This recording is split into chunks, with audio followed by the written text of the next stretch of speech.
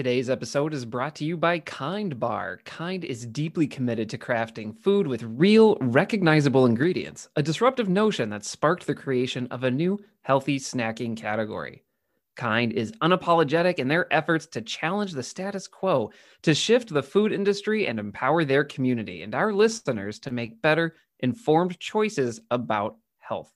Kindness can be a transformative force for good, and that is why we are teaming up with Kind and Podgo to bring our listeners 10% or 15% off for military, teachers, students, first responders, doctors, and nurses.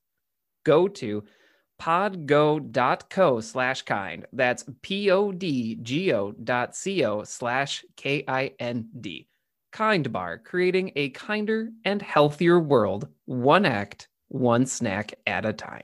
If this movie feels like the director had written 3 different endings and recorded all of them, and then we got this one. Because I feel like there, in somewhere in there, it was like, yeah, but you know what? Just pull an ending out of the hat, everybody, and we'll decide which one we're going to go with. Well, and it turns out that nobody's the killer. We won't solve the murder, and you're going to die. All right, let's roll it, film it, let's go.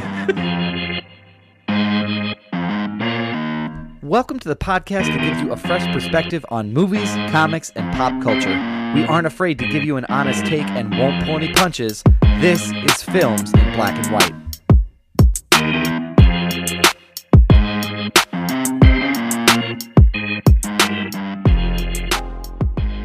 Welcome to Films in Black and White, everybody. How are you all? Thank you for joining us. Thank you all for being here for Season 2, Episode 6, Podcast 2, The Wrath of Audio. Sticking with Star Trek, going with it. Wait, what? Yeah. I saw that Wrath of Khan? It's Wrath of Khan, but I couldn't have it be Wrath of Khan, so I said Wrath of Audio. Sure. For no real reason, other than I can. So, I dig it. How's everybody doing? My name is Doug Wagner. I am one of the co-hosts for Films in Black and White. I am joined by my 2 other co-hosts. And I'm going to kick it on down to one, Brian Roush. Brian Roush, how are you doing, sir? I am so happy to be here. I want to let everybody know I'm so happy to be here. It is the middle of winter. We're not going anywhere, and this is a highlight of my week. I get to jam about movies with Marcus and Doug, and I'm pumped for it. Doug, how are you? I'm doing outstanding. Okay. It is quite cold here in South Dakota. And like you, I have no interest in going anywhere. So this is the highlight of my week. But we need to invite our other co-host into this, the only Marcus J. Destin. Marcus, how are you doing, sir? I ain't so damn giddy. So That's fine. You know, it's one of those. That's it's one fine. of those days. You know, as a man, I feel like it's important to embrace your emotions, and I ain't feeling too damn giddy today. But y'all gonna get this goddamn podcast. I know that much. That's totally fine. Hey, no, that's good. But no, Yeah. it's good to be here. This is a great reason to be giddy. Brian really made this feel like, I mean, he really gassed this up. Like, I'm excited to be here with Doug and Marcus, and what I mean. Like, I'm with that. I'm with that. But Hey, I am. And look, we all have up and down days. I had part of a down day earlier, but I'm here now, and I'm just happy to be with y'all. That is fantastic. Gentlemen, for the past few episodes of Season 2, we have just skipped over a very important part of the podcast, and that's sharing with the people what we are watching and what we are reading. So, gentlemen, quick roundtable. Anything that you all are reading or watching that is super new or noteworthy as of late? As far as watching, I started watching Star Trek Next Generation last night with Captain Picard. I got about 3 episodes in and was like, damn, this show really was good. It really kind of stood the test of time a little bit. So started watching Star Trek on Netflix, and I'm still continuing my rabbit hole into Batman the Animated Series. As far as reading, Fantastic. just reading the school books, to be honest with you. That's all I got. Totally fine. Articles and articles. Yep, totally get it. I totally reading those PDF versions of those articles too. Yep. Because they so much cheaper. Yeah. Oh, so much cheaper. We'll talk after this episode. I Okay. think I have something that might be able to help. Ooh, Brian with the inside Brian secret. the plug. We'll see. I don't know. We'll chat. Brian, you are usually our reading guru. You're always into some new book or Hello. series. Anything that you're reading that's particularly exciting you want to share with our listeners? Yeah, over the past few weeks, I finished reading Starsight, which was the second book in the Cytonic series. And I will remind you all, this was about the spaceships and the starfighters on a planet we've never heard. It's great. There's a lot of aliens. You don't know what they are. And pretty much this second book was like, we're going to introduce you to like 5 different races of aliens, and you're going to like it. And you're like, okay, that sounds good. That sounds great. I'll do it. But yeah, Brandon Sanderson, if you're not familiar with him, he like writes a book like every 3 months. I don't know how he does it. So I'm excited for the third book in the series. And I'm currently reading my next book. I'm reading Queen's Gambit, which is a Netflix series. So I'm going to read the book, going to try to watch the series. So I'm about 4 chapters into Queen's Gambit, and it's all right. It's good. I'm enjoying myself. So doing that. So that's what I'm reading. As far as watching, WandaVision, like watch that show. It's a good show. Still watching The Wire. I'm almost at the end of season 3. Some things are happening in that show. But nothing too else. I watched Frozen 2 because I have kids, and it's still a good movie, even for adults. It made me cry. It's a good movie. So that's what I've been reading and watching. I would also argue, Brian, it is the better of the 2 Frozen movies. Oh, hands down, undisputed. Seriously, the second is better than the first.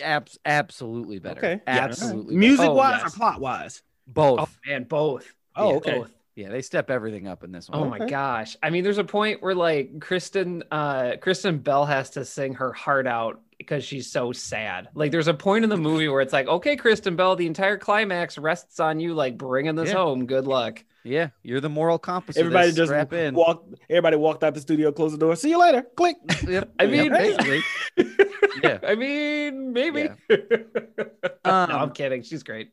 On my front, I finished the Queen's Gambit actually, so I've watched all of that, but have not read the book. Fascinating. It's very good. So I'm very curious, Brian, to hear more about your input on the book. Yeah. Harrison has been on a Ferdinand kick lately. And just real quick, that is a good movie. John Cena plays Ferdinand the Bull. But can we talk about, well, maybe we don't need to talk, but I just want to mention this. It has some dark stuff. And I think the beauty of that movie is it just flies over all the kids' heads and they just don't quite pick up on it. Because it's about bullfighting. You know, it's, you know, the book is like, oh, he gets to the bullfighting ring. He sits down, smells flowers. Everybody's like, well, he's not going to fight. We're going to go home. Yep. And this one is like, there are bulls that are like, they go out to fight. They never come back. And they don't like, they're just like, they just kind of leave it there. Are you serious? Yeah. They don't say anything. But it's nuts. The other thing is that there's one area where like Ferdinand stumbles into the house to try to sneak out or like to get away from where he is, and he finds this wall of just bull horns. God damn.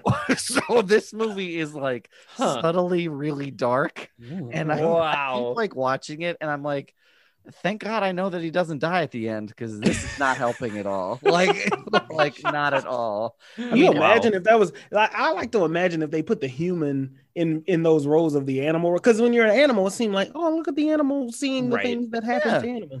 You see a human and you walk in and ain't nothing but a head full of scalps or like heads and shit. You like, oh my God, like, gee, where am I? It was animals serving as children allegories forever. Right. Which since the 19 forevers. And the funny thing is that like we're at that stage where he's very like from a developmental standpoint, like very emotional about the things he watches and sees. So like one thing can set him off and he's like, I don't like it, turn it off. And then he'll go to this and it's like, Dad, this is cool. I'm like, oh man, I'm glad this is flying over you. Spectrum of emotions. You would have some splaining to do for sure. Well, great. Check all that stuff out. Obviously, if we enjoy it, you may enjoy it as well. But it is time once again to revisit Catch That Quotable. And since we 1, 2, 3 strikes were out, got it all wrong last week. Oh my gosh. Marcus gets to kick us off again this week. So Marcus, you get to decide who goes first in this week's Catch That Quotable. I'm actually gonna have Brian go first. All right, Brian. Goodness gracious. Oh. All right. Here we go. Flames On the side of my face, breathe heavy breaths, heaving breaths. Oh my God. Flames on the side of my face, breathing, breath, heaving breaths. And that's the quote. Oh, this is a comedy. I thought it was Shakespeare. It's not. It's a comedy, and it's like an old woman saying this. It's the hesitation that's fucking me up. It's like a dramatic comedic moment, and she changes, and I have this vision in my head of this old woman, but I cannot place this at all. You're much further than I am because I'm lost as fuck. Yeah. So there's that. You know what? I gotta find out. Brian, can you give us a hint? That might help us. There's like a large amount of hints, and I'm trying to find the best one to point you towards this. I'm gonna say conservatory. What the fuck? Conservatory. I think I know this. Okay, all right, Doug, take it away then. Brian, is this Clue? You are correct, Doug. Oh, shit. And let me guess, it's Mrs. Peacock that says this, isn't it? It is Mrs. White. Oh, that's right. Damn. I've never seen Clue. You're right. Yeah, Oh, I've never seen It holds up. It Does holds up. Yeah. Yeah. It's one of those that flew under the radar for sure. And when you find out, like, oh man, they made a Parker Brothers game, a movie, Right. And you're kind of like, oh no, that's not great. No, it's really good. Like, this is well done. It's funny. That's It's just a fun movie overall. So Okay. good pick, Brian. All right, Doug, good job. Hey, there you go. Got to chalk one up for me, I guess. Hey, all right. Well, All Doug right. won one. All right, Doug, your turn. Okay, y'all ready? Yeah. Oh, I'm ready for All right. this. Death is what gives life meaning. To know your days are numbered, your time is short. Jesus Christ. Death is what gives life meaning. To know your days are numbered, your time is short. Death is what gives life meaning.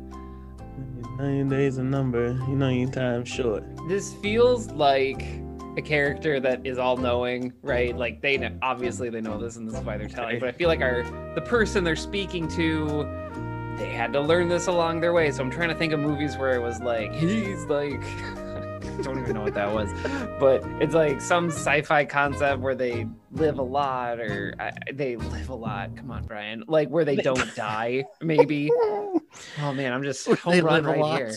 They live a lot. That gave me an idea, but I don't think that Doug would watch this movie that I think it is. Okay. Right. But go ahead. What's right. the hint, Doug? Yeah. Your one-word hint is surgeon. God damn it. Yeah, that's not what I think it is. Huh. I'm trying to think of a movie where someone dies on the operating table. That's immediately where my mind went. Yep. Your days are numbered. Damn, I really don't know. I'm gonna kick myself. I don't know. Marcus, do you want to go? I have a guess, but I know that it's wrong. For some reason, the only thing I have stuck in my head is the Giving Tree, because I just feel like that old ass man at the end of what was the one where it's the future, but nobody. The Giver. The Giver, not Yeah, the no, Giving Tree. that's not it either. Okay, sorry. But- So Giving and the Giving Tree, just fuck me, huh? No, you're fine. Okay. Good guess. Well, Brian, it's on you. I don't know. I don't know. I honestly, I'm gonna kick myself. It's not Click. I'm gonna guess Click with Adam that's a Sandler. That was wow. No, it's not. All Good right. movie, though. Good movie. Thanks. Gentlemen, this is Doctor Strange. Oh my gosh, I was thought thinking about that it shit. too. I was thinking I'm that, so and I was like, mad Yeah, about it's Doctor it. Strange. damn, Yep, I this should have said is- that because that was on my mind. Oh man. Yep, the just- Sorcerer Supreme is talking to their my astral gosh. projections are talking to each other at the hospital. Got it. I have rewatched this because WandaVision is getting me like searching for clues, because I got to be honest with everybody. I have a feeling, and I'm only like a quarter of the way through Doctor Strange. I think there's a secret in there somewhere that's going to give us an idea of what's happening. That's gonna crack the case. I'm gonna say it now. I don't think it's Mephisto. I think it's Nightmare. Oh my gosh, I hope it's Nightmare. Yeah, I hope it's not. I think it's Nightmare. Dude, I think he's it's not- I such don't an think it's obscure Mephisto. villain. He very Yeah. much is. I'm totally Yeah. down. Yeah. Yeah. We should get to the next quote before we start We doing should- we- WandaVision. should it's me. speculation. Oh, it is me. Okay, my fault. Yeah. My fault. Okay. No, you're Here fine. we go. I ain't got an original thought in my head. If it ain't got the scent of divinity to it, I ain't interested in it. I ain't got an original thought in my head. If it ain't got the scent of divinity to it, I ain't interested in it.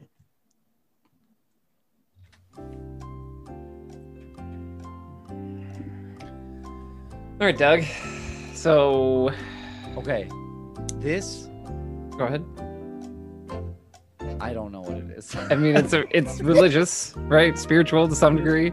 I think so. Let's It's at least either get that someone low who's- hanging fruit. Yeah. The song "The Son of a Preacher Man" is running through my head, but I'm not entirely sure as to Preacher why. Man. Right. Yo, Marcus, I'm gonna need that hint like really badly. Was the son of a preacher man? Yes, he was. He was. Oh, wow. Yeah, there Okay, you go. great. Yep. There's some range there, That was- more yeah, than I that was- did you hear- expected. Wow, yeah. Okay, so your hint is going to be limited. Limited. Yeah. Limited. Okay, I'm gonna make this guess. I don't know why this Sway. is sticking with me. Guess away. This is my guess. Marcus, is this the movie Life with Eddie Murphy and Martin Lawrence, I think? No, Is it's it? not. Oh, It's not. I he was like jacked. I was hilarious why you guessed that. That's hilarious. Yeah. I mean, I don't know why I guessed it, but I just That's really I interesting because I really want to pick your brain, but I'm gonna just leave it alone. You picked that one. That's all right. I don't know. Is this Angels and Demons? I don't know. No, All it's right. not. It's not. This, gentlemen, is the movie The Sunset Limited with Samuel Jackson and Tommy Lee Jones. And it's said by Samuel Jackson, whose character's name is Black. Yep. And that's yep. Wow. God damn it. I need to. That makes okay. sense. I have to see Yep. that. Really, really, really good movie. If you haven't seen it yet, it's really a good dialogue. Also watch Malcolm and Marie this weekend. I meant to say that earlier. Also, Look if you're at interested you. in good Yeah. dialogue and like Yeah. monologues and shit like that. The both are Go very watch Malcolm and Marie. the both are very similar, right? Like it's Yeah. two people essentially One having an shot, argument. one place. Yep. Yeah, one place, one room, Yeah. one shot, just going back and forth. And I'm a sucker for any black box theater that makes it to Netflix, especially since I miss the theater so much. Like, I sure. would love to see this in a small town. I mean, not even small town, but a small stage. Like, I Yep. feel like that's, from what I'm hearing, that is what this is made for. Yeah, for sure. Did you like it, Marcus? It kind of gave me a lot of ups and downs, but for the most Okay. part, it's a good movie. Okay. You have to understand the idea of how it's shot in order to like it. It's Fair kind of enough. like Ma Rainey's Black Bottom. It was shot as a play, so a lot of people just didn't like Oh, it got because it's shot That makes as a sense. play and not as a movie. Yeah. But once you Mm. figure it, once you like that, that's Yep. cool. Like then you'll be like, okay, I get what's going on here. That's really Yeah. cool. So for like the three of us, it's like, oh yeah, okay, it's play. Do your thing. Go ahead. Yeah. Yeah. Oh no, I get it. Okay, yeah, y'all aren't just talking in a movie. Okay, got it. Yeah. Nothing's gonna explode. Yep. I Yeah. get it. Well, I mean, not everybody. I mean, I gotta be honest. I'm feeling pretty proud of myself. The three of us being the yeah. only one that got it. So stay tuned next week. We're gonna do this again, and we'll see what shakes out. It's important though, especially. Thank you. Especially on a day like today, where I feel like everything is happening all at once. I think it's important we just touch on a news piece before we get to our review of The Little Things. So let's just give our one, Drake has one dance, we have one piece of news. So What the hell? yep, I did God's it. plan. I was That's not what I did. expecting. Yep. What the is that? Two Drake references It's in the two Drake references in one Happy podcast. Black History Month. like a scorpion, right? Just Yeah. bam. Oh wow, look at this Yep, guy. there you There's go. 3 Drake references. God. Holy hell! All Y'all right. been studying. For you playing at home, take a drink every time we make a Drake reference. So Brian, why don't you kick us off with our first piece of news? Yes. So the news I would like to share, I will give a preface. It does have a content warning of abuse. So if you want, you can skip ahead about 10 minutes here, but I'm going to be sharing the news from Charisma Carpenter. And if that name doesn't sound familiar, you may know her as Cordelia from Buffy the Vampire Slayer. She was also on Angel. She worked with Joss Whedon quite a bit during her career. And she posted on Twitter and a lot of her other social media accounts essentially saying that Joss Whedon had mistreated her, had emotionally abused her, had belittled her, and insulted her religious ideologies. And that is the best summary I can give you at the moment. I really encourage you all to, I found this via her own personal Twitter account. So if you go to Twitter and her username is all charisma, she has quite a lengthy statement just detailing toxic behavior from Joss Whedon going all the way back to Buffy the Vampire Slayer, regarding self-esteem issues. And for those of you that are in the know, when she was on Angel, she became pregnant and then she left the show shortly after. I did not watch Angel, but I was in orbit of that because I liked Buffy, and a lot of people said it's really weird that Charisma Carpenter left halfway through that series after she got pregnant. That's really weird. And there were rumors for the past 20 years that Joss Whedon fired her because of it, and it very much appears that is exactly what happened according to her statement. Yeah. And so I think the other thing I want to put in here is that she did this based on the experience that Ray Fisher has shared. And she says in her statement, she stands with Ray Fisher. And I thought the part that was really powerful was that she said, it has taken me so long to muster the courage to make this statement publicly. And she basically goes on to say that because of Ray Fisher, because of the investigation that was done into the Justice League filming, is the reason that she did this. And the last quote I'll leave us with is that she says, I feel an overwhelming sense of responsibility to Ray and others for remaining private about my experience with Joss and the suffering it has caused me. Another person that has worked with Joss Whedon saying that he is a bad dude, he is not good, he is abusive, and no one should work with him. So that is my piece of news.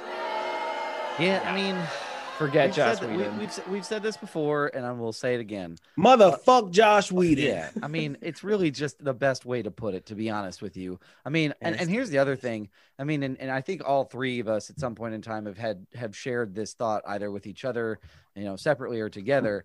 I don't know how the hell. I mean, he basically. I get where she's coming from with this. I feel a sense of responsibility for his behavior. I get that. I hope she doesn't beat herself up because she's not accountable for how he chooses to hold himself. However, I am blown away that we have not yet, with all of this coming out, we've not heard anything come from Avengers or Age of Ultron about his just dog shit behavior. Yeah. I'm staggered. Which means it was either tolerated or I was discussing with Doug, it was Kevin Feige's set and Kevin Feige was not going to put up with any of that bullshit. Yeah. So it's, it could go either way. I absolutely stand with this young lady. Nobody should be treated or mistreated for any reason, especially come on now. It's a fucking TV show. Right. For one. Yeah. And first and foremost, she's a fucking human being. Right. So you have no right. I want to shout out Ray Fisher again. Yes. Because it seems like although things did not go the way he may have hoped and the way we may have hoped in that investigation that was being held, he was the first. And because he's the first, he took a lot of stones and he took a lot of BS and things didn't go that way. Yeah. But he paved the way for other people to be able to speak up. And that is just as important as winning the case, is also being able to be a light and a beacon to be like, you know what, enough is enough. Yeah. Yeah. And I mean, again, I think it's very important to say that, you need to believe survivors of this type of stuff, and you need to stand with them. I mean, Right. the phrase, I mean, the one line that jumps out to me from her account is the question, "Are you going to keep it?" Like that None like, of your fucking business. None that- of your fucking business. I could, Yeah. I mean, just Oh, boy. one, It just- if you're a dude, like PSA, take a knee. Brian's PSA here. If Here you're it a goes. dude and someone tells you they're pregnant, don't say that. Like, At don't, all. just don't ask that. Don't say say it. Let the person just talk to you and share what they want to share. That is incredibly invasive. That is Yeah. incredibly personal. And you have no reason to ask that if you are not involved with that situation. And say it to the At wrong all. person, you could get the shit slapped out. You're gonna get the taste slapped Yeah. out your mouth. Yeah. Well, Like, also this what? is a boss and worker dynamic. So if Right. like this is like your boss being like, well, like that is completely inappropriate. You would Also, never real do quick, that. if I can turn to Doug Wagner's thesaurus on this one. Oh wow, everybody's Um, dropping knowledge today. Believe it or not, are you going to keep it? Also sounds like, what are you gonna do? Or how are you gonna handle it? Or what should we do about this? Or let me mind my Those are essentially- motherfucking business. Yeah, all of those Yeah. are essentially the same thing. Here's the one acceptable question: How can I Jesus. help? Like that's Yes. the one fucking question you can ask. Yep. Or That's it. gentlemen, welcome to Marcus's corner. Oh. Shut the fuck up. That Yeah, too. that's You shut the can do fuck that up. too. True. You can Just shut always up. do Yeah. that. Yeah, you could always just Shutting shut the up. fuck up ain't never really hurt anybody. Well, I'm not gonna say that. Shutting the fuck up can sometimes help you more than it hinders you. That's Especially if you don't stay in your fucking lane. you know, get the Yeah. little ding-a-ling noise for that too. Don't, first of all, don't ever tell me to hit a ding-a-ling noise. I don't know what it's called. How about harp? Oh yeah. Because that is exactly what it's labeled in my Yo. thing right here. So, Yo, give me some of that ding-a-ling. Yeah, The harp, sir. Yes, I meant the harp. In any Yeah, case, ooh. what? Give me some of that. in any case, Give me hit some that of that. ding-a-ling noise. God damn. but yeah, like really, Yeah. I do want to say, like, if you can go read Charisma Carpenter's statement, for it is sure. it is so important to understand what she went through and to be in solidarity with her. And I think this is something I also talked about last week with Evan Rachel Wood and her statement with Brian, otherwise known as Marilyn Manson, is having this solidarity matters.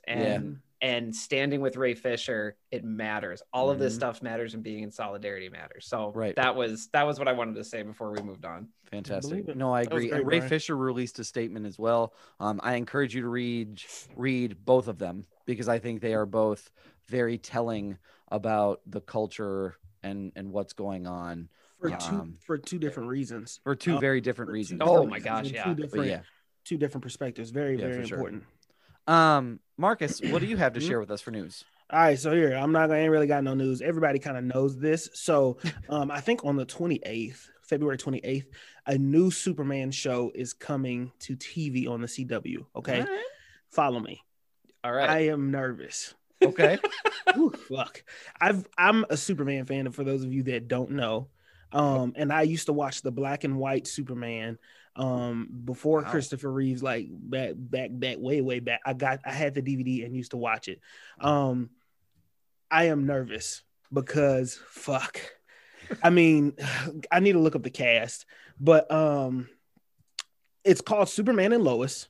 Okay.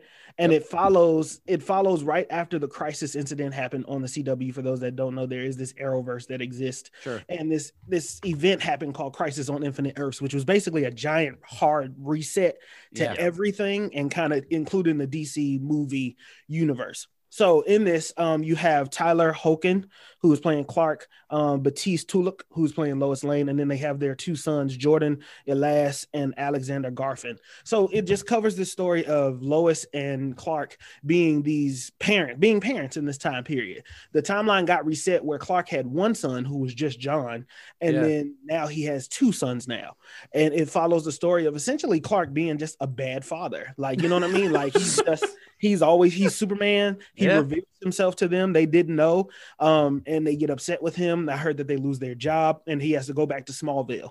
And in that, there's this adventure that follows with him running into his ex Lois Lane. And then Lois Lane has this daughter, and they get into these adventures. It looks cinematic as fuck. The trailer looks amazing for a CW really film. Side note, I heard that they are trying to work a deal with HBO Max to kind of fund it. It's another word for it, but they're going to fund it. They want to help co-fund it because when it appears on TV, they want that show to then appear on HBO Max the next day, just like they do with the CW. Yeah. So, and you know, if you've watched Stargirl, you see that they have taken things to another level when it comes to these TV shows where they look like fucking movies. And it already got a 2-episode extension, so now they have 12 episodes. Where the other CW shows like Flash and all that got renewed for the 8th season. Here's why I'm nervous: you could fuck this up. Superman is a hard character to get because they either make him overpowered or underpowered. It's hard to get his character because you have such a powerful character, literally with so many fucking powers. And then you try to humanize him, and either they over-humanize it, they don't show his true strengths, or they feel like they have to kill him to make a point. You have to kill the strongest hero to make him relatable, and that is not always the way that Superman should be portrayed. It's not my favorite way. Here's my tangent. I hope that the show is successful. Here's why I'm mad. Somebody mentioned to me, there was this picture going around of all the people who play Superman and in their Superman outfits and stuff like that. Really dope edit. I'm upset because everyone knows one of my favorite TV shows is Smallville. If you look over to the left, you can't see it right now. Smallville is I have the things on DVD. Okay. And Smallville paved the way for these TV shows like Arrow, and Flash, and Birds of Prey, and all of that kind of stuff like that, right? So Tom Welling had the potential to be the best Superman ever. He pissed me off, and he came back at the Crisis of Infinite Earths special as just Clark Kent with no powers. Made the decision to give up his powers to have a family. Superman would never do that. Not the Superman that I know. Now there are different variations of Superman. But Tom, that story pissed me off. But the thing that made me mad was Tom never went full Superman. Okay, he never wanted to put on the suit. He never wanted to be, Dawn. He never wanted to do that. So essentially, it started with Clark and ended with Clark at the end of 10 seasons, and we never got that full Superman moment. Like, never got the suit, and he was just adamant about it not being about the suit. And then when he came back for Crisis, he still didn't have the fucking suit and didn't give fans what they fucking wanted. Didn't he wear a duster in like season 5 or 6? When he went to the city, he didn't wear a cape. It was like a trench coat. It was like a trench coat, and then he went to like a leather jacket, like a leather jacket a cowboy would wear. He basically gave me blue balls for being Superman. Okay, he did all these things and wore the emblem and wore all these. He wore this long trench coat that resembles a cape, even when it was in all black. And then they were like, "Hey man, you don't need to be as dark." So then he got this red leather jacket with blue bottoms with the Superman emblem on it. And I'm like, okay, so when he's the Blur, people will see the red and blue. At the end of the fucking season, they had this terrible CGI with a plane, and then they had him do the little Superman rip open the cape where you just saw the S, and it was a Brandon Routh version of the suit. Never got to see full Superman. I hope they don't fuck this up because I love him. I love Superman as a character and the things that he stands. He's just a good character, dope character.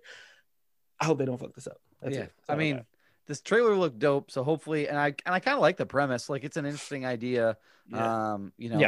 Definitely, and like kind of like with Arch Enemy, like this idea of a superhero with an actual problem, because that's the thing they never talk about is in these comics, these two superheroes will go off and have kids, but you never talk about the kids. So that's kind of an interesting take. With it. I mean, so the news is that it premieres February 23rd. It's 2-hour special. I mean, like it's coming. It is a week and a half by the time that we release this episode. So I mean, I agree. Like, I think Superman's a hard character to get, and I think that's why I like him as a villain, which is so messed up. Maybe I'm broken, but like I love Superman villain stories, and I feel like it's one of the reasons that like we get this really warped view of Superman of just like, we don't know what to do with him, make him a villain. And it's like, okay, I mean, that's fun, but like, it's the humanity of Superman that's the story. And that's really hard to tell in a whiz-bang environment all the time. Like, Superman can't punch the feeling that he doesn't belong, right? He can't fly faster than the idea of like truth and why that matters, you know, like it's really hard to convey those concepts in a superhero format. And I love it and I respect it. And I always appreciate people willing to take a hack at it, but it's always really hard for me to connect with. So I feel you, Marcus. I will diverge here though. I did not mind the Tom Welling cameo in Crisis on Infinite Earths, but this is a crossover event from like 2 years ago. We don't need to go off. We maybe can do this in the Discord, but it worked for me. He really disappointed me. I get it. And the comics are different than TVs and movies, right? For sure. Like you can, you know what I'm saying? Everybody loves Batman. Batman is an easy character to do. That's why they redo him 1,000 fucking times, is because he's human. He's human, and you see, he lost his parents. That is easily relatable, and all you do is add gadgets and money to him, and you're like, yeah, that makes sense. And you know what I mean? Like, all he had to do is just go to a fucking counselor and could have gotten the fuck over it. You're talking about the last son of fucking Krypton. You better put some fucking respect on his name, goddammit. Like, write the fucking storyline and make it a good one. Don't just go in there and make Clark a bad fucking dad. Come on, he's Superman. Let him know, okay, listen, I've been a bad dad because I've been saving y'all asses every time. I done saved the world 300 times, and what the fuck are y'all mad I ain't show up for a football game? Like, goddamn, like, what am I supposed to do? Shit, it's hard to balance all this bullshit. I got a job, and then I got another job, and then I gotta make sure your mama getting in trouble somebody dropping her off a fucking roof every other fucking day. Like, god damn. Well, I mean, thanks for tuning into this episode of On the Soapbox with Marcus Stetson. Welcome to Superman Soapbox. Superman all the time. Whole new spinoff podcast. Yeah, it's incredible. I mean, you're right. I mean, this can either go exactly as they have it planned, or it's gonna go off the rails like episode 2. So like the Flash, y'all are stretching that shit. Y'all are stretching that the fuck out. I enjoy the different Flash. Episode. Maybe too. I just want to see the same thing every week. Okay, I want to see him fucking happy, Brian. Can we just talk about that? I know we got a movie to get to. I just want to see the fucking Flash. Can y'all make Grant Gustin smile for fucking once? He always going through some shit. Like, this is not the Flash. Where's the witty motherfucker? different universe. Oh, fuck all that. This is the sad universe. I'm gonna go through my news relatively quickly. But I have another. I mean, and this is relatively new today. Mandalorian star Gina Carano is back in the news for her, like, hot takes, right-wing hot takes. Like, that's what she's really going for. And she released a statement today saying that being Jewish is essentially the same as having a political ideology. Please read the full quote. And I'm going to read the full quote right now. Really quick, Brian, I think it's important to note. Anyway, this has some Nazi language in it. So just real quick. So, quote, Jews were beaten in the streets, not by Nazi soldiers, but by their neighbors, even by children. Because history is edited, most people today don't realize that to get to the point where Nazi soldiers could easily round up thousands of Jews, the government first made their own neighbors hate them simply for being Jews. How is that any different from hating someone for their political views? Like, I mean, everybody just take a collective sigh of like, brother, this guy stinks. I mean, I gotta be honest with you. I mean, her history teacher is like, I failed. I said, I didn't do my job. I don't know how he doesn't, like, pack up his stuff in a paper box and go to the principal's office, be like, look at this tweet, I'm out. Like, obviously I'm not doing something. Really quick for anybody who might be confused. A religious practice and being that of a member of that religion is not the same thing as believing in small government or big government, what have you.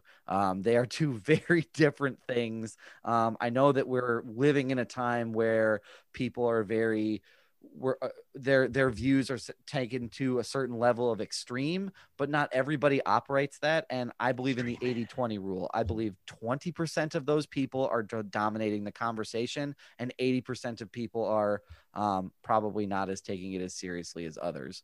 And she's just crazy town USA. Breaking news, everybody. Oh shit. Gina Carano fired from The Mandalorian. Is she really? Did you? Is that really? I just got the God damn. All right. Well, I just got did this news story. Oh my gosh, this is 19 minutes old. Holy buckets. All right. Well, Gina Carano, who is best known for playing Cara Dune on the first 2 seasons of Disney Star Wars The Mandalorian, will reportedly no longer be part of the franchise's future. The news was first confirmed in a statement from Lucasfilm spokesperson, which comes courtesy of IO9, revealing that Carano is not expected to return to the series' future seasons or to any other future projects in the franchise. All right. Wow. Well, ladies and gentlemen, thank you for joining us for Films in Black and White first. Wait a minute. Gina Carano is not currently employed by Lucasfilm. This is a quote, and there are no plans for her to be in the future. Nevertheless, her social media posts denigrating people based on their cultural and religious identities are abhorrent and unacceptable. Wow. Well, you know what? She poked the fucking bear, because she's been doing this for a really long time. And you know what? I give a round of applause and a jaunty tip of the hat to Lucasfilm, to Disney, for saying, you know what? Enough is enough. Like, because even in the first season when she was in it, there was a lot of like, what are we doing? Like, how is she not been kicked off of this yet? Mm-hmm. So you know what? She pushed everybody too far, and good for them. Seriously. Honestly, this is so bizarre. This entire sequence of events is so bizarre. And I just want to say, I mean, like, hat tip to the corporate overlord of Disney, because, like, you did what you needed to do. You had someone for sure. Absolutely. I just want to go back to this statement here. I am going to get to like her leaving the show, and I'll talk about that in a second. But I do feel like it's really important to talk about that. What she is doing, she's comparing like religion to a political ideology, and those two things aren't the same. No. And what happened to Jewish people during the Holocaust was not the same as saying, don't talk to Craig. He thinks that the president is right. Like, and that's not the same thing. And for people that don't know, or for people that tune into our podcast, like that have never maybe even talked about this, or like, I don't really understand it. Like, it needs to be said that something like that historical event that happened to the Jewish people, you can't compare it to a political ideology like Gina did, and that it is incredibly offensive and vile. Like, I need to say that out loud, and it's not okay. That's great. I'll stop there for the moment. I think, as far as the show goes, this is exactly the right thing to do. You don't want to be having her like be distracting, because Star Wars, one of the big things about Star Wars is that it doesn't matter if you're a green alien or if you got two heads or like what species you are. Are you a gaseous spirit that flies a starfighter? Doesn't matter. You're fighting the Empire. Everyone's welcome. And Gina was everything against that. So I'm very happy 100%. That they made this decision, and I can't wait. The other thing I'll say here is that we're going to hear a lot of arguments about free speech in the coming days. And I think it's really important to say that no one's taking away Gina's ability here to talk. She will still have a Twitter account as right now she does, of February 10th. And she can still say all of these things, even if we disagree with them. But just because you have the power to say things doesn't mean that you are free of consequence. And this is a consequence for the actions that happen when you have a platform. And so that I'm sure we're going to hear that a lot. And I want to make sure I say that now. And I think the other thing to keep in mind, and then I think we'll pivot on to the movie. No, I ain't pivoting yet. I think the other I think the other thing that's really important to note is that for years and years and years, we have said that corporations are treated in the tax code as people. And I think the issue for me is, if people have values and they can choose not to participate in things because they're not representative of what they believe, that same extension goes to corporations. So let's not go after Disney and say, how dare you fire someone for just exercising her right to free speech? What they're saying is her speech does not match their values, and it's time for her to go. Like that's all that is. You're not censoring anybody. You're saying, hey, this isn't representative of who we are as a corporation, as a people, as a team. It's not the values that we represent. Time for you to get the fuck out of here. This shouldn't even be a free speech discussion. It is, she's not being censored. It's not like they're taking all of the episodes with her in them down. They're just saying like, hey, going forward, it's best if we part ways for everybody. So yeah. I hope, please don't come at me with the free speech conversation. Listen, I mean, it's bullshit. You cannot use free speech as a shield to do what the fuck you want to do and say what the fuck you want to say. You say something disrespectful, great. You put it out there. If I punch you dead in your shit, not Cara Dune or not Gina Carano, but in general, if I punch you dead in your shit as a reaction to what you said, I mean, that's the consequence of the free speech that you gave. That is free, and so is this ass whooping. That is the extreme version of this. But obviously, like, you obviously don't understand the community that you were making content for. Right. You know what I'm saying? Like, how do you not understand that? And so, I mean, you know, kudos to them for doing that. I'm sure she's going to tweet something and say something. Oh my gosh, that she got fired for being discriminated, and this is only going to add fuel to the fire. But here was the other point I was going to make, and then I'll dead it from here. When you do things like this and you make these comparisons like this, you are trying. It feels like to me, and call me out if I'm wrong. It feels like to me an attempt to water down the history and the seriousness of the things that have happened. And they do it with this. But yes. And you do it with this, and you do it with slavery, and you say, oh, well, you know, like whatever the case may be, this is just like that. No, it's not. It's not, because nobody is going to kill you. I get your quote is saying that, well, this is what it's gearing up to be. No, it's not. Yeah. Like this is not the same thing, and you need to know that, and you need to stop spewing, because everybody has a following. That's the thing that pisses me off. You get these celebrities who say what the fuck they want to say, and then they have 1 million followers who believe in them. Right. Yeah. At least 1,000, and that's 1,000 people you misinformed. Right.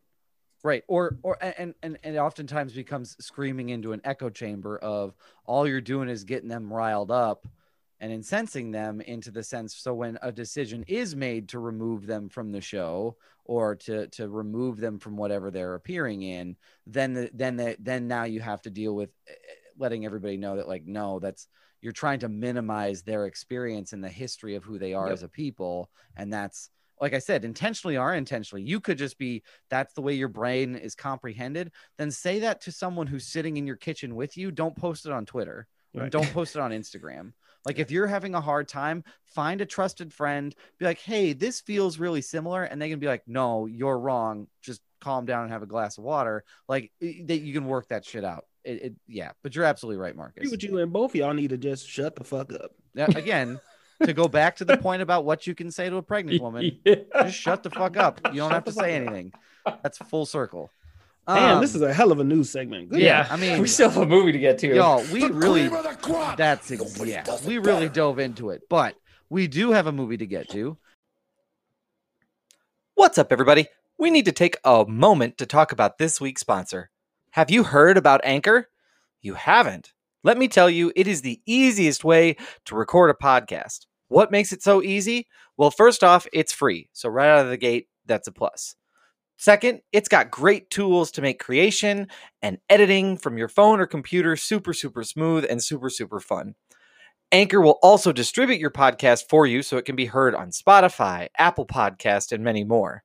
You can make money from your podcast with no minimum listenership. And finally, it's got everything that you need to make a podcast all in one place.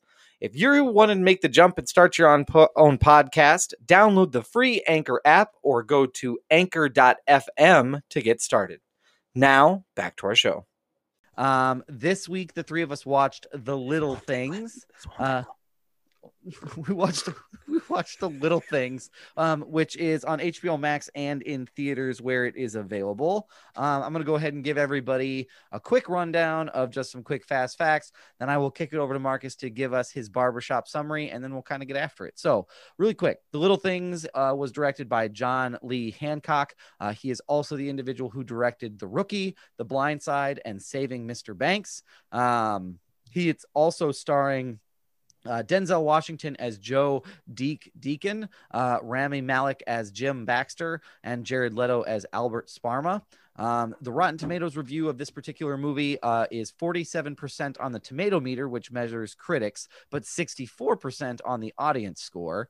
The other thing to keep in mind is that this movie had a budget of $30 million, and it has since made $7 million to date. But that's kind of where we're at from just a quick 20,000 foot perspective. But Marcus, why don't you give us your barbershop summary of The Little Things? I cannot wait, man. So listen, you get a cop, right? What happens when you mix a cop, a old cop, a new detective, and a freaky boy? You get this movie. Yeah, this is what happened. You get you get the Joker, the Equalizer, and you get John Q or whoever. Anyway, this is what happened. Rami Malek. These motherfuckers get that acting. Freddie Mercury is a new detective. Okay, so Freddie Mercury is a new detective who replaced John Q when he got fired and had a heart attack, right? And so John Q gets invited to go back to LA to his old working spot because they got to prove some crime wrong. You know what I mean? So they got to prove some shit wrong in his little district and end up running into his replacement. His replacement is a terrible replacement because they got 4 to 6 murdered females. Yeah. Okay. 4 to 6 murdered females with no answers. Okay. So without following any real rules and regulations, apparently this motherfucker Deacon just is interfering with the case up and goddamn down. Okay. Yeah. He didn't get invited on. He just decided to stay his happy hips in a hooker hotel and then go buy some clothes from a thrift store, call himself a detective, and run around with a gun and a badge demanding answers from the city. Who the fuck? And everyone was just giving him all the information he was asking for. Yeah. So then they go through and you get to sit 2 hours for an unsolved case. Ta-da! Because it's just like you watch this movie and there's a whole lot of talking. There's this point where this guy's looking at his films and he's murdering people and he gets hard from deaths and murders and he gets his dick hard off of people dying. And then there's this point that Deacon is seeing angels or demons or something in the room. And then you find out, oh, fuck, he shot that girl. And then they framed the murder. Yeah. The whole department is just corrupt because, oh my God, damn. Yeah. And then Rami Malek got a family. And he obviously has gone cuckoo for Cocoa Puffs about the end of this movie. Yeah. So that's essentially The Little Things. Yeah, there you go. I mean, that's a great synopsis. I completely agree. I also love how you just interchanged the characters they played. I was like, wait, what movie is this again? But anyway, yeah, that's a great synopsis. I mean, it's kind of crazy town. Up and down from start to finish, but let's get into it. Let's break it down. Gentlemen, what did you all think was good about this particular movie? Brian, why don't you kick us off? Yeah, so the movie is strange. I need to say that out loud. Yeah. And as we get into things and the spoilers and everything like that, I want to give the piece of history that this movie was written in the 90s. So and it is filmed with it being the 90s. This film takes place in 1990. Does it?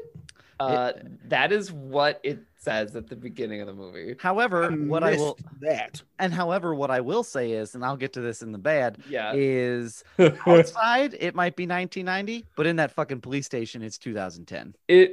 We'll talk more about that. In any case, so it has this really good 90s cop vibe. Like that is a good thing. If you really like 90s cop movies, like even a little bit of Lethal Weapon, even a little bit of Die Hard, like even a little bit of that Seven, like it has those vibes for you, and that is enjoyable. It's an enjoyable watch. I enjoyed watching this movie because it's these really good cop mystery vibes of like, I don't know where this is going. I don't know how that relates. Trying to track down evidence. Like it's a really good 2-hour morsel of mystery, and you do get to the end of that case is how I will refer to the ending. And I'm sure we'll all talk about the ending. I think the other thing that I really liked about this was I did enjoy from a visual cinematic point. I enjoyed the use of negative space in how they framed the shots and had the environment tell a lot of the story. Yep. There are some instances in this movie where they tell instead of show, but I would say for a good 3/4 of this movie, there are just some beautiful just shots that illustrate this is the environment telling the story, whether it is an abandoned floor of a 3-story building. And why is that important? And why is it abandoned? And why is there one chair there? Like, it's those types of things that as someone that really enjoys visual mediums, it speaks a lot to it. And even how they use negative space with how they introduce Jared Leto's character. The scene that still sticks with me is they're like, we're looking for this repair guy. I don't know, haven't seen him. And they both leave and the shot stays on this weird open doorway. And just Jared Leto just leans back into the shot in the doorway, and it's like, is that Jared Leto? And then they move on. And it's wonderfully done from a visual perspective. Like, that's something I should care about? I don't know. It's kind of silly. But wait a minute. So those are the two things I will say that are good. It's the vibes, just the general atmosphere they have going on. It's really well done. The cinematic nature of most of the shots, having negative space and having the environment tell those stories and showing those stories as opposed to just telling us most of the time. So those were the good things that popped out to me about this movie. Yeah, for sure. Marcus, what jumped out to you as something that you enjoyed about this movie? I will agree with everything that Brian said so far, especially about the shots and the cinematic shots, especially when they were driving on the freeway highway at one point in the movie, and the lights were reflective off of Denzel Washington's car, or something was reflecting off of his reflect. And I really like that shot. One of the other things I just think that your casting was on point. Your lead, you have to have 3, I'll say 2.5, because Leto's lead is kind of weird, but to have these 2.5, 3 big leads in a film and getting them to share the screen time, where you can't really say that this is a Denzel movie or a Rami movie or a Leto movie, I think is really impressive. It says a lot about your script and the balance that comes into it, because it's not like nobody really overtook the film for me a lot. It seemed like pretty well balanced. So I'll say that. For sure. It's there's some good stuff in here. Yeah. I'll be honest. I was on Adderall when I watched it, and I enjoyed it. So I enjoyed it because I was actually paying attention, but I was doing something else, not just straight watching it. I was trying to fix up some things and do other things, but every once in a while, I'm paying attention to what's going on. I like the plot. I like the storyline of what brings everybody together and how they all interact together. So I will say that. I'll say that. And they took their time to put this movie together. 2 hours is hefty, but I feel like for the story that they were trying to get across, I get why you needed it to be 2 hours, because anything else would have felt kind of oh, okay, I don't really know what was going on. So what about you, Doug? I completely agree with what you all have said, and I just kind of want to boost some of those things. I especially want to boost the acting in this. I thought it was really well done. I thought the casting choices that they made just top to bottom were really well done. I think the other thing that I really appreciate is I appreciate when directors and producers and movies try to actually hire people to play parts that make that story indicative of the time period. I appreciated that the the criminal investigator who worked at the morgue was an African-American woman. I appreciate, because they could have very easily done they very easily could have whitewashed this and made it just that whole police force is white, but they didn't. And so I appreciate having your actors match and reflect the area in which the movie is set and the time period in which it's supposed to be taking place. I thought those were some really good choices. I also think some of the suspense that they built up was pretty good. I appreciated anytime those dead women showed up, I had a little bit of a jump, oh shit, who is that? So I do appreciate some of the jumps and some of the thriller elements of this particular movie. But yeah, just top to bottom, the shots were really well put together. The acting and casting choices were well done. And again, I think there's a good movie here. I think that it's worth, not to get too far ahead of ourselves, I think it's worth watching. I do, however, have some things that I didn't necessarily care for, and I'm just going to launch into them. Okay. And I'm going to have to talk about it. It's the set design, and I'm going to mention this. There's no fucking way that police station on the interior was 1992. I'm sorry. Like, I'm not an architect. I am not an interior designer, but just looking at the way that the light bulbs work and the way that whole office is adorned top to bottom, like go back and watch Lethal Weapon 1 or 2 Oh, yeah. or even 3. And you're going to see like, that's what a police station looks like. It does not look like that in 1992. The outside does, the inside does not. And it just irked me to no end. Brittany even said this. So Brittany and I watched this together. Brittany said to me, she goes, "Oh my God, there's no way that police station is in the 1990s." And she actually had to ask me what decade we were in. And I was like, we're in 1990, like, but not inside.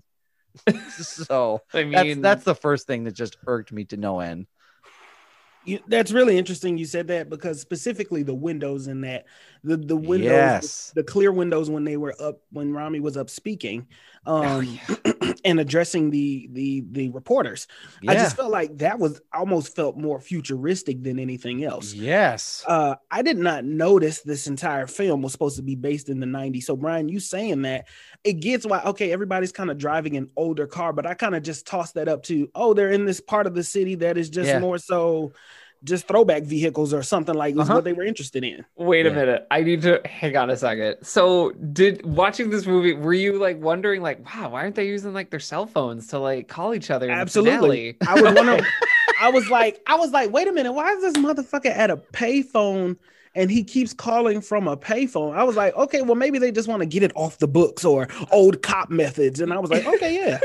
Yeah. This is not a critique because like throughout the entire movie, it feels like the only way they knew or they were able to set that it was the 90s, it was like cars. So old cars, like just like you said. Everything else, though, I swear, I will go back and I'm pretty sure there's like a T-Mobile LED sign in the background of one of the shots.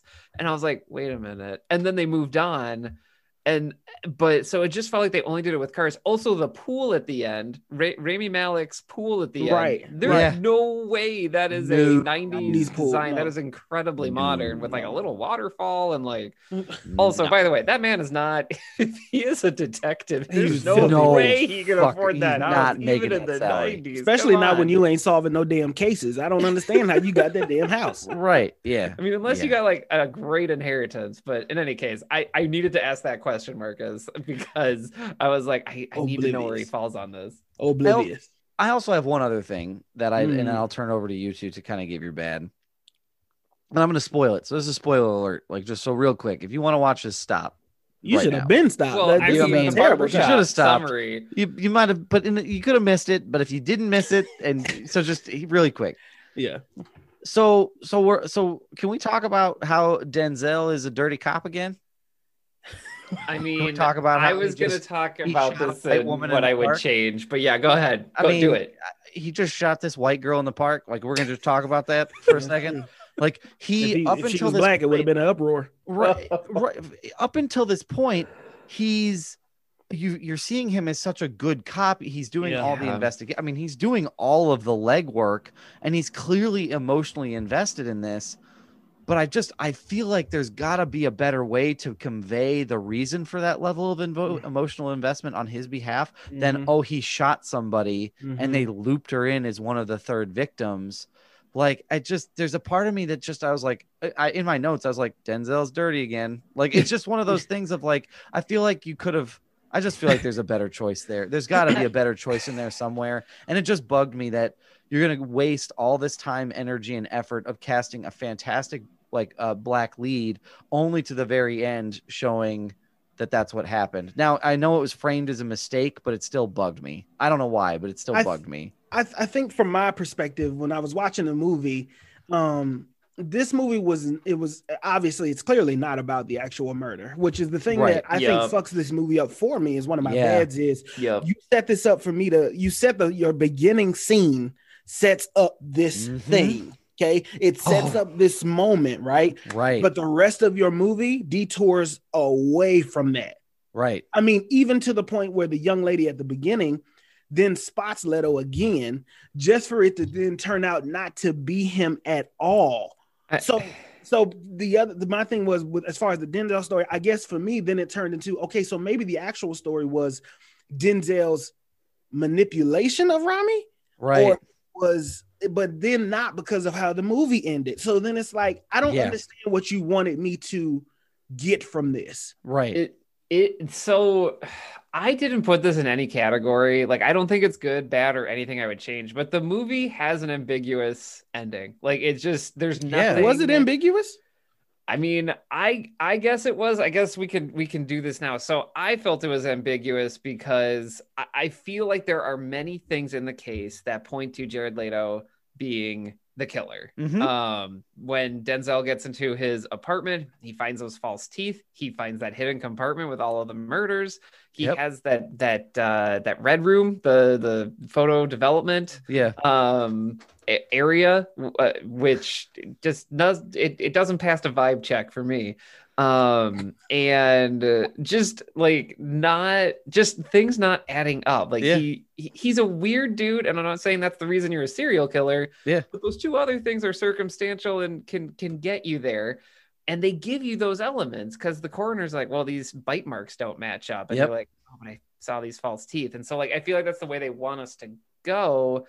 But they never say for certain it was him. And then Denzel wants to push Rami Malek's character, thinking that they found the guy by sending her the red beret. But we don't really know if Jared Leto was just a weird dude, right? Or if he was the killer. I think he was, but it's never confirmed. I thought that he was not the killer, and that he just really.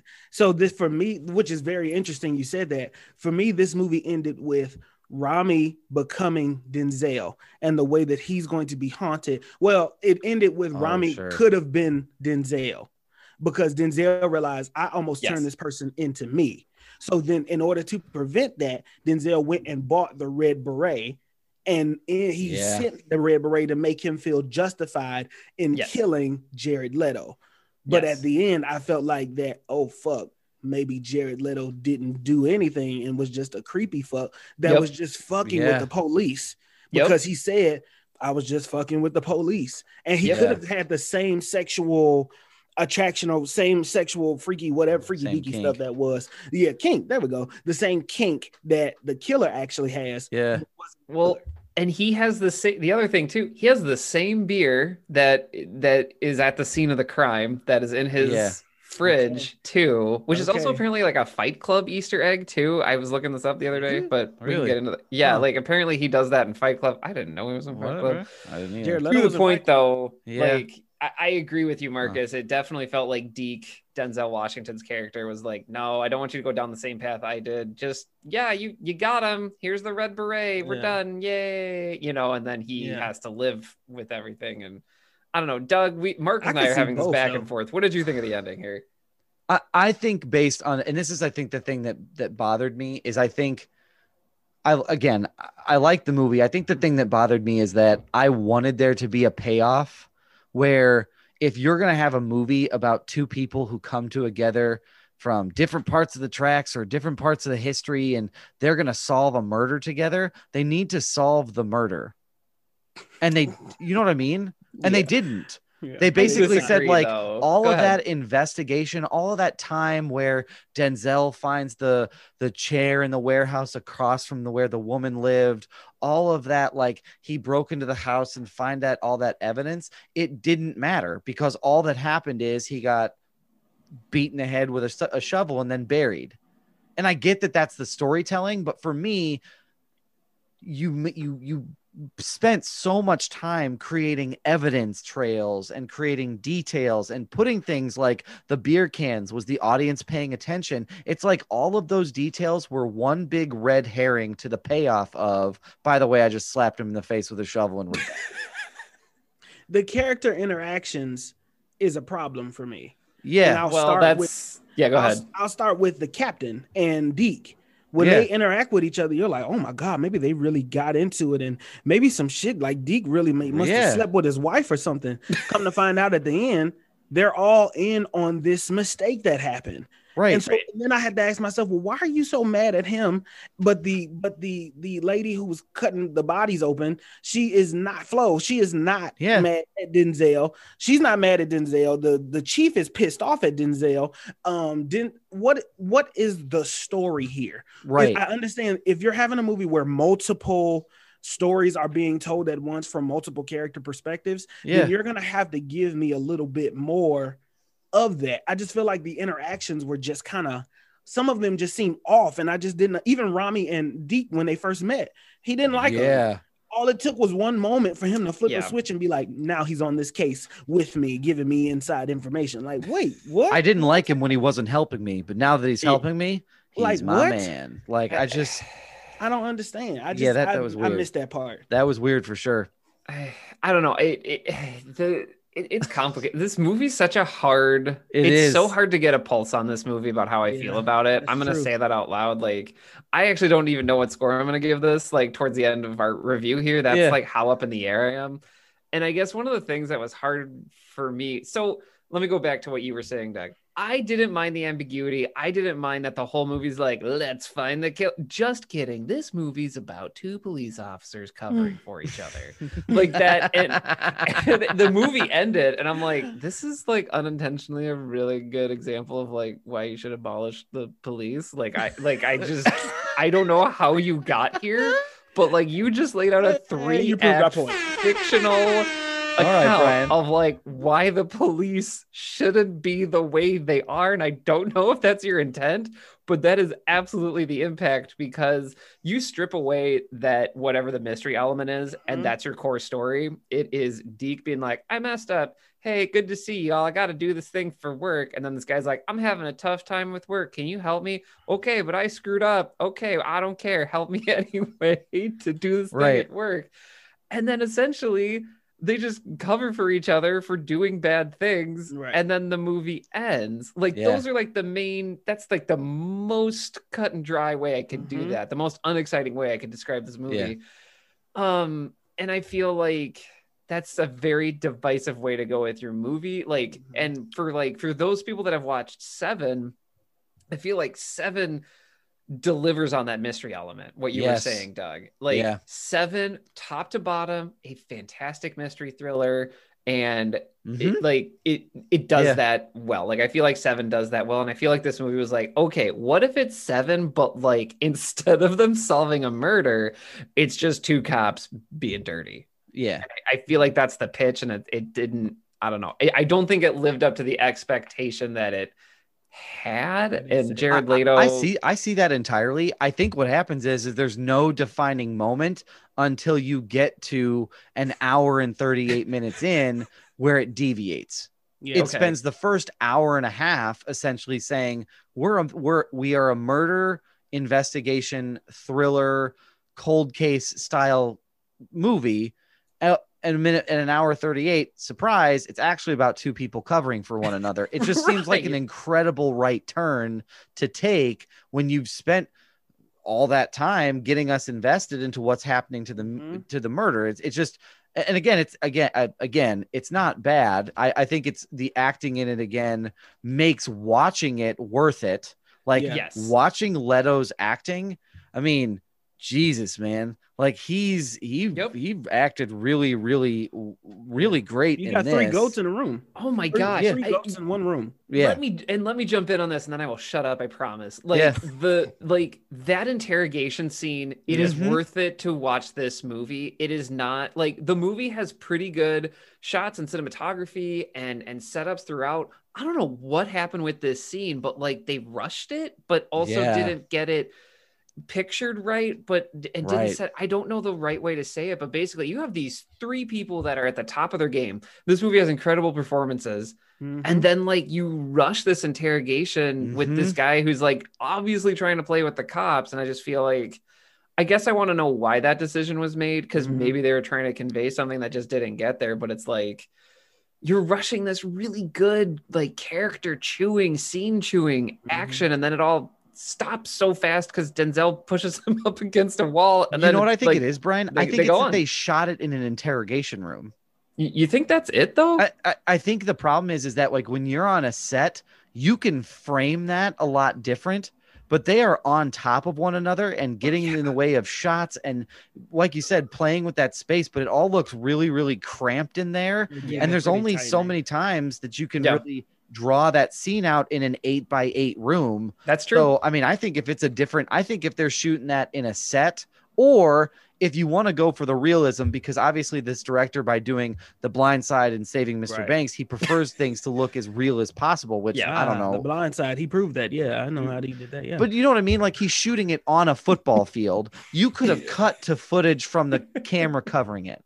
Right. You know what I mean? You could have been a little bit more creative in how you told that and drew that story out.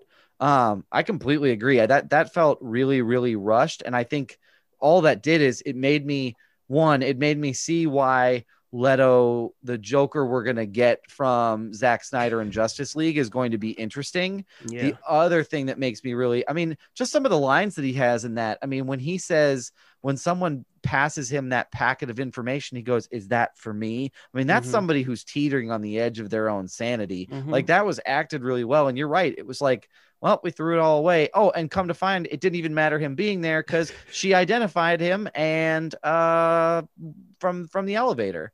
Like right. this is just cops doing a shitty job. Like that's just, I mean, welcome to watching The Little Things. Subtitle: Cops doing a shitty job. I Like mean, that's just, her job was to stay with the witness. Yeah. And then this guy comes up, he goes, "By the way, I got your tax paperwork." She's like, "Let's go look at it now." What the fuck are you doing? Like he said, white stay, man fired up on Black History Month by the police, huh? stay there. All right. Just stay there. And Like so she did only have one job. she had I one job, mean, stay there. And yeah. Even the ending for me, the ending of the FBI now coming in and being like, here was the bow that they put on this movie. We don't know if he did it or not, but the FBI agent says, yeah, all that information, it's just safe to assume we start from square one. Excuse me? So you just scrap everything and start the fuck over? right. That doesn't sound like police work to me. I mean, Nope. And the guy couldn't find the stolen vehicle. He didn't know that the vehicle was stolen, yeah. that it was That's right. called as stolen. What? That's right. He abandons. Well, Yep. don't they say he abandons the V? I can't remember how they They phrase pull it. in one of this. said They he pull was this like vehicle. van. Yeah. He abandoned it, right? And he asked the other cop, well, was it reported stolen? He said, nope. Then Rami says, well, bring that motherfucker in. So they bring it in, search it up and down. They ask him again, and Leto tells him it was reported stolen. Your guy didn't do the research. Rami then goes and tells Denzel it was Cops doing a reported shitty stolen. job. This guy did not do he missed it. Yep. Oh, Yep. you forgot to log that phone call about the stolen vehicle. Cops doing a shitty job. It just feels like all y'all motherfuckers need to be fired or arrested because y'all are obviously helping the murderer get away with this shit. Right. There was a while there that I thought, like, just toward like when he was seeing the victims, I was like, Denzel's the murderer. Like, there was That's a what I serious thought. moment where I was like, Denzel has killed these poor women and he's just hidden deep undercover. So the ending, I was like, is Rami Malek the murderer? Like, Yep. Thought that too. is Thought they that worked like together. he drew him out and we all think he's the prey, but he's the predator, and then we got a really boring sequence of him digging holes, and that was a right turn I didn't expect. But I'll be honest, I was on pins and needles that entire time of the finale. Of him just digging holes, and I'm like, when is Jared Leto gonna kill him? This is where it goes. They dragged it out. And my thought was, when is Denzel gonna show up and kill him? Right. Oh, fair. I wrote in my notes, I said, with an hour 38 in, my bet is Denzel kills Leto. Then 2 lines later, oh my God, I did not see that coming at all. Yeah. I'll be honest, I didn't either. So, I mean, it's go ahead. Marcus. It feels like if this movie feels like the director had written 3 different endings and recorded all of them, and then we got this one. Because I feel like somewhere in there it was like, yeah, but you know what? Just pull an ending out of the hat, everybody, and we'll decide which one we're going to go with. Well, and it turns out that nobody's the killer. We won't solve the murder, and you're going to die. All right, let's roll it, film it, let's go. Meanwhile, like the set designer is like, fuck. It's just like I did all of this work for you to just bury this man in the desert. I dug a real hole. God damn it. It's The just poor like set director. I he's mean, so something mad. happened there. Like, wait, you want 90s what? I don't have budget for that. I got 90s cars. I don't have Yeah. 90s You interior. know, I was born in 2000. I don't really know what's going on here. Like, Probably.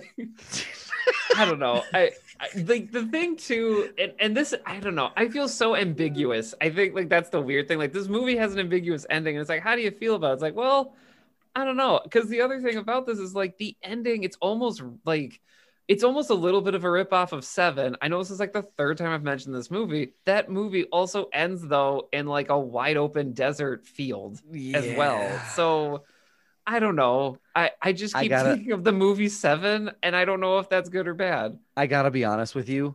As much as I love Jared Leto in this, Right. Jared Leto is playing Kevin Spacey in Seven. well, there you go. Oh boy. I'll take everybody. He's I firmly believe that it's really easy to draw like the connection and the line between those two characters. He's taking his own interpretation with it. He's taking his own interpretation with it, but I think he watched Kevin Spacey play John Doe in Seven and went, that's my inspiration. That's what I'm going for. Especially the part where like, you know, especially that part in the desert where he's like, well, you got to think about it. Well, maybe that's not right. Like he's clearly like toying with him, and it's the whole thing. So right. I don't know. Our review is much like this movie, ambiguous as fuck. Because to be honest, I'm with Brian. I don't know what to really. I enjoyed it in the moment, because I enjoyed the art of storytelling. Yeah, you know what I mean. And I get it. I would have enjoyed it better if I would have known. My mind was so fucking caught up on solving the murder. Yes, so mine was too. If we can, I would like to move us forward into things that we would fix. For sure. No, I think that's good. Like, I also want to say, like, I think that was a feature, not a bug of the movie. And I don't know how I feel about that either, Marcus. Like, I want to call that out. Like, obviously it's very much like solve the murder. And then it's like, how you react to not solving the murder, I feel like is directly correlated to how you feel about this movie. Absolutely. Because that was the only thing I was caught up on. So I feel like here's how I would end the movie if I could direct it. Do it. Okay? Here's how we do it. We All run right. the whole movie the same way up until pretty much the ending. Yeah. Up until the ending where they're digging the holes. And I'll have this moment where Rami is actually that Leto is actually getting Rami to essentially dig his own grave, and he just doesn't know it yet. Okay, so Rami is digging these holes looking for the body, but Leto is really actually having him dig his own. He's having him dig his own grave. Yeah. So they'll go, and there'll be this moment where Rami does the same exact thing and hits Jared Leto and kills him out of frustration. Yep. Rami starts to panic. As Rami starts panicking, Denzel pulls up and does the same exact thing. You need to do this, this, and this, and follow exactly what I'm saying. They do it. The end of the movie, we'll run it the exact same all the way up until the very end. The end where Denzel is burning everything. I will still show that Denzel bought a red beret. But at the end of the movie, when they go back to Leto's house, I will show a red beret on the floor that he left behind. So it is more so that Denzel covered for him and doesn't believe that Leto did it. And Rami is going to believe that Leto did it, but Leto actually did it. And then that's how I end the movie. So it's almost like he missed it in that little cubby that he was in. He and missed it's a shot to the cubby that. Because out of all the stuff you packed up, imagine that being the one thing that you missed, and that being the one thing that could have solved the murder. It would have been a cherry on top for this movie to be like, this was the thing that could have proved he did it. Yeah. And Denzel, in all of his trying to fix things and cover things up, missed the one thing that could have gave them both peace. I like that. And then you just end the movie. Yeah, I like that a lot. Wow. Yeah. Yeah, that would have closed everything up, and I would have liked that. I would have loved that. I think the one thing, as I was thinking of the things I would do differently, I would take that scene where they're investigating the first set of 3 murders.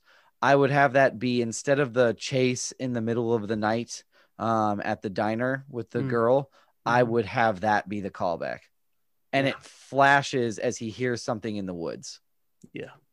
Yeah. Or it's Denzel waking up, and reliving that nightmare, because that information that she had could have been told and created a little bit more suspense and drama when they find her and bring her in and someone's sitting down with her and she's recounting her story. Then there's a little bit like oh my God, we found somebody who was a witness. No way, bring her in. We want to talk to her. And then you flash to that scene out in the desert where she's able to get away, because then as an audience member, I'm like, well, this is it. This is what nails him. Yep. And then the tragedy of having it all thrown away because her ID is corrupted. All of that is different. I think there's a better lead in. I love that closing, Marcus. I love that. I think also the lead in could be good too, of like this whole idea of what if you flash back to when he was in his prime and they're investigating the first set of three murders, and he goes in and right before he shoots, you do that flash white and he wakes up and his alarm goes off and he's in his house. It was awkwardly placed. Yep. The reveals were very awkwardly placed at times. So I like that. I like that addition to it. I feel like that kind of pushes the movie in a different way. Yep, for sure. Brian, what would you change? Wow, y'all are hitting it on all cylinders, by the way. Oh, Thanks, I just want to put that out there. I work with some great folks here. Wow. I think. Don't you flirt with me? Like Valentine's Day, Brian.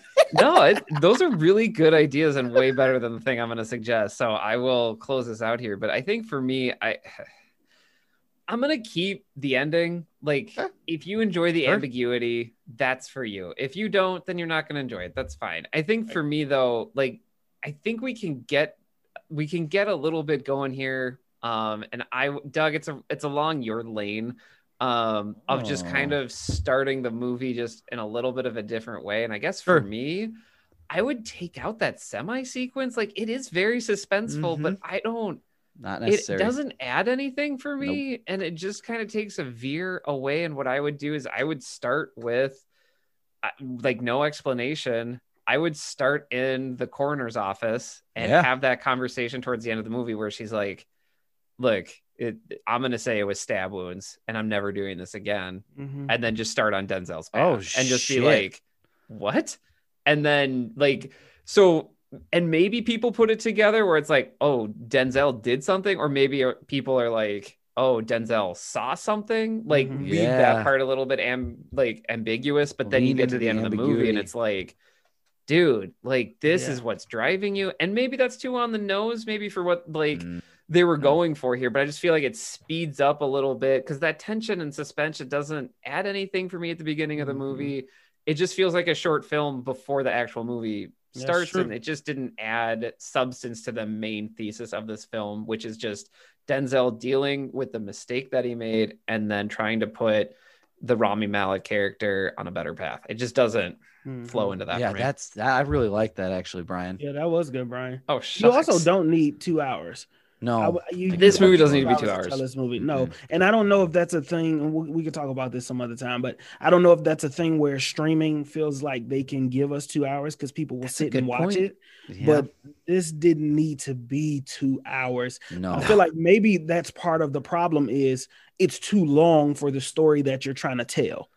If it was a short, if it's an hour with the same ambiguous ending, with the same edits, but squeeze it into an hour, right? Yeah. Maybe this movie would have hit differently and I would have been like, let me watch it again because maybe I missed something. Then I'm more invested. 2 hours in, at one point I hit the button just to see how far I was in and was like, this one felt long. Was it when they got to the bridge? Was it when Rami that was exactly when they got, because I was like, okay, this feels like it was a scene before that feels like, okay, this is a turning point. Yes. And they got to the bridge. And usually in movies, when you get to a scene with like a lot of daylight, you're like, okay, they're still trying to get me to see that this is an ongoing thing and not trying to wrap it up anytime soon. So just another interesting point. Also, the interaction with his ex-wife, unnecessary. Cut that whole shit out. Oh my gosh. What the fuck was the point of that? George Lucas goofy editing. Yeah, and he's got a spouse and they don't get along. Why is that relevant? It's important for him. they do this thing of like, What? I don't think those two people, I don't think Denzel and that actress were actually together. Like, I Right. think they filmed Denzel being mad or, disappointed. awkward as fuck. And then they're like, okay, let's go. And then they got the actors like stand in front of here and tell this person to go away. Like, because nothing connected there. It was totally unnecessary. I suppose Totally. the angle is trying to show how at one point in time Denzel was exactly like Rami. Like I suppose that, but that's meeting Sure. them like I more mean- than halfway. But it definitely, Brian, it has this vibe of, hey Denzel, come here a second. This is the actress, she's playing your wife. Yeah. What is this scene about? No, she's your wife in this, and it's important for you. Does this connect to anything? No, just read It the does line. not. It's very, very, very subtexty. But be mad when she walks away. All right, man. And you also got it. mention the two daughters you ain't never talked to and was like, oh, how's Or the kid? don't know anything What the about. fuck? Like, People, and I'll finish up with this, but like people criticize George Lucas for being like, these actors don't talk to each other on the same screen. Like it's so hollow. And I was like, yeah, dude, like, I don't know why you felt the need to like go out of your way to get this like super just brittle interaction. You got Denzel giving it his all, by the way. I want to point out, yeah, Denzel is doing the thing. Like, That is he is someone at work, and the boss just said, I need you to do this project. This won't add anything. It's just busy work. Okay, well, we're gonna shoot in 3. And he's just like, oh, okay, I guess. I'm Like that was the 100%. vibe I got. yeah. I think Yeah. if you're gonna, and I think if you're gonna make the connection, how Rami Malek's character and Denzel Washington's character are supposed to be traveling down the same path, if that's Yeah. the argument, and again, I can see that connection trying to be made. You need to give them equal time. And we got a lot of Yes. time of Denzel. We got a lot of time of Rami Malek's character with his wife and kids. And this one random surprise, I showed up interaction isn't enough to make me be like, yeah, he was a real loving dad. Like Right. all we heard was, you didn't have time for us. Yeah, I'm sorry. Well, goodbye. Like it just wasn't enough. And it for just me. goes back to like have the visuals tell that story. Like, Yes. you Yeah. don't need Denzel to be like, I haven't seen my daughters. Like, no, like he's got a picture and he's sad and it's crumpled. Like, at least use that trope to shortcut it. And there's not even that. Also, Last can we thing, talk? they were Go ahead. they were trying to humanize Denzel before villainizing Denzel. Right? Yes. That's what Mhm. it felt like. It was them showing him fighting these demons, and he's got to solve the mystery, and he cares so much because he's drunk in a hotel trying to figure it out, just to find out you the reason she got shot. Really, technically, only that one girl should be haunting you because you killed that one girl. Yeah, that's You true. killed her. I don't know why the other two are in the room if they just friends and just like, girl, I'm gonna go with you when you go hunt them. But like that, the other ones, you shot the one. Like, so they tried Yeah. to really humanize him. Yeah. Like, oh, he was a good daddy. You know, he had 7 heart attacks before then. Bitch, you shot somebody. You should be fired. You should be out of here. Thank you. Yeah. Police is like- fucking up. Yep. He keeps saying it. Police is fucking up. Yep. I mean, Yep. that is the movie. like the Like theme that of the is movie. the movie. That's what the whole movie feels Yeah, like. little That's the things. premise of this whole thing. The little things. things. The little things that the cops fuck up with. Yep, that's right. The little things the cops didn't do. Anyway, gentlemen, it's available. This movie is available via HBO Max. Listen, don't Yep. pull my black ass over. They the ones that said this shit about the police, okay? I was gonna say that like Marcus is just I'm the one that sitting go get the I can't- repercussions of all this I bullshit. can't They were like, wait. oh, you don't want on that little podcast, huh? Yeah, I heard you. I'm sorry, I don't know. I don't know those two men. What I want is a Dave Chappelle style scene where you're sitting in the passenger seat and we're both listening to the podcast and they just interrogate you. And yeah, that's it. So you let them say this, huh? I am not responsible for my 2 white cohorts stir. I don't know what you want me to say here. And then me shouting, yeah, you fucking up. Like Yeah. just making it worse. Like, just making it worse. And then he asked me to step out the car. Sir, can you step out the car? I didn't even You can say go it. home. You step out of the car. Damn. Oh man. This racism is tearing the country apart. But See what it's doing to us? but Oh, that was this, a joke. so this Oh. movie is available via HBO Max. It's also in theaters in some places. Gentlemen, is this worth our time? Is it worth the price of admission? How would you rate this movie? Interesting. Brian, you first. I Is it worth your time? Yes. Yeah, I went on like a 20 minute, we were talking about it for 20 minutes of what stuff didn't work, but I'm gonna go back to what I liked about this movie. If you really want a 90s vibe mystery, Yep. yes, like this movie is for you. You will enjoy it. I don't know if you will enjoy the end, but some people like that ambiguity, and for that, I would recommend it, especially at this price. Like this is a movie that would have released or is released in theaters, and you're getting it for an HBO subscription price. That's really hard to beat. So yeah, that's true. That's true. Marcus? Okay, I'm gonna take a different approach. Is it worth the time? If you were to have me sit in a movie theater for 2 hours to watch this movie, no. Okay. To allow me to digest this film at home, yes. Okay, fair. I think that your environment matters. How you are digesting this film. If I have to sit in it's Tenet. You make me sit in the movie theater for Tenet. Yeah. If I was at home, I would have enjoyed that movie a lot better. Sure, that's fair. So I just feel like I would have been able to actually dive into it. So being at home, I think it's a nice little film for you to I don't want to say little. It's a nice film for you to like pass the time into if you really want to just get into it. You like crime movies and shit like that, and you just like a mental thriller or something with suspense and you don't know what the fuck is going to happen, watch it. For sure, watch it. Yeah. But yeah. So here's my thought with it. I think that this movie is an excellent character piece. I think the three leads, the three highest bill leads of Leto and Malik and Washington, I think they both bring it for that. I think all three of them bring it for this. Right. So I think watching them really express these characters, because like Brian mentioned, like even a part that we said wasn't necessarily like good or it didn't make sense, they still brought 110% to that scene. So I think if you are someone who likes Denzel Washington for his acting and you are really curious at watching Leto and Malik really grapple with these characters that they've decided to take on, because they're kind of character actors, I'd say watch it. It's absolutely worth it for that reason. I do, though, definitely agree with it's an at-home watch for me. I think if I had paid the price of admission at a theater, I'd be a little irked. Like, what did I just watch? But I do appreciate watching it at home. But it's definitely worth a watch for the character acting and for the shots and things like that. So I know we, like Brian mentioned, we did spend the better part of 20 minutes shitting on it, but that's okay. Like I said, available via HBO Max or in theaters. So check it out if you are feeling so inclined. Gentlemen, anything that we want to plug as we bring this horse home? Great. All right. Awesome. Bring the horse home. All right. Let me get my horse. Let Brian go first. I'm going to get my horse. The horse is called thelovenerds.com. Hey, Valentine's Day is Sunday. It's Sunday. And you know what? You're probably not going out a whole lot of places. You're maybe staying in and you're cooking. There's a whole lot of recipes on thelovenerds.com. They're easy. And are you worried about, oh man, I'm going to have to scroll through a story? There is a story, but guess what? You scroll to the bottom, there's a whole recipe card. You just get that, you can do it. So in any case, go to thelovenerds.com. There's some great recipes. You'll have a great time. All right. Marcus, what do you got?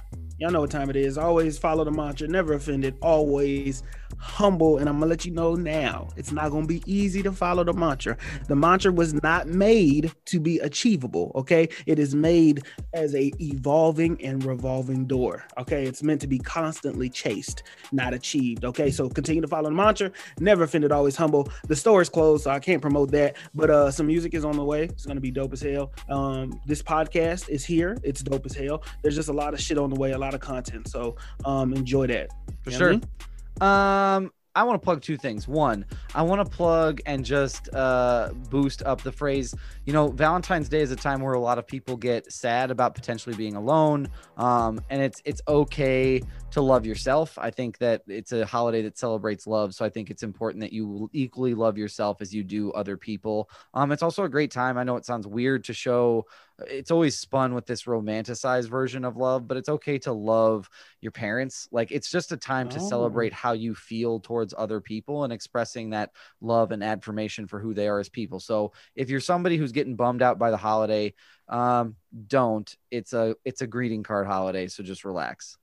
Secondly, take care of yourselves, your own mental health, and where you're at. That's important. Take time for reflection and self-care, because that's always a great thing. But most importantly, and something that I'm super excited about is, like this podcast, share this podcast with a friend, subscribe to this podcast wherever you listen.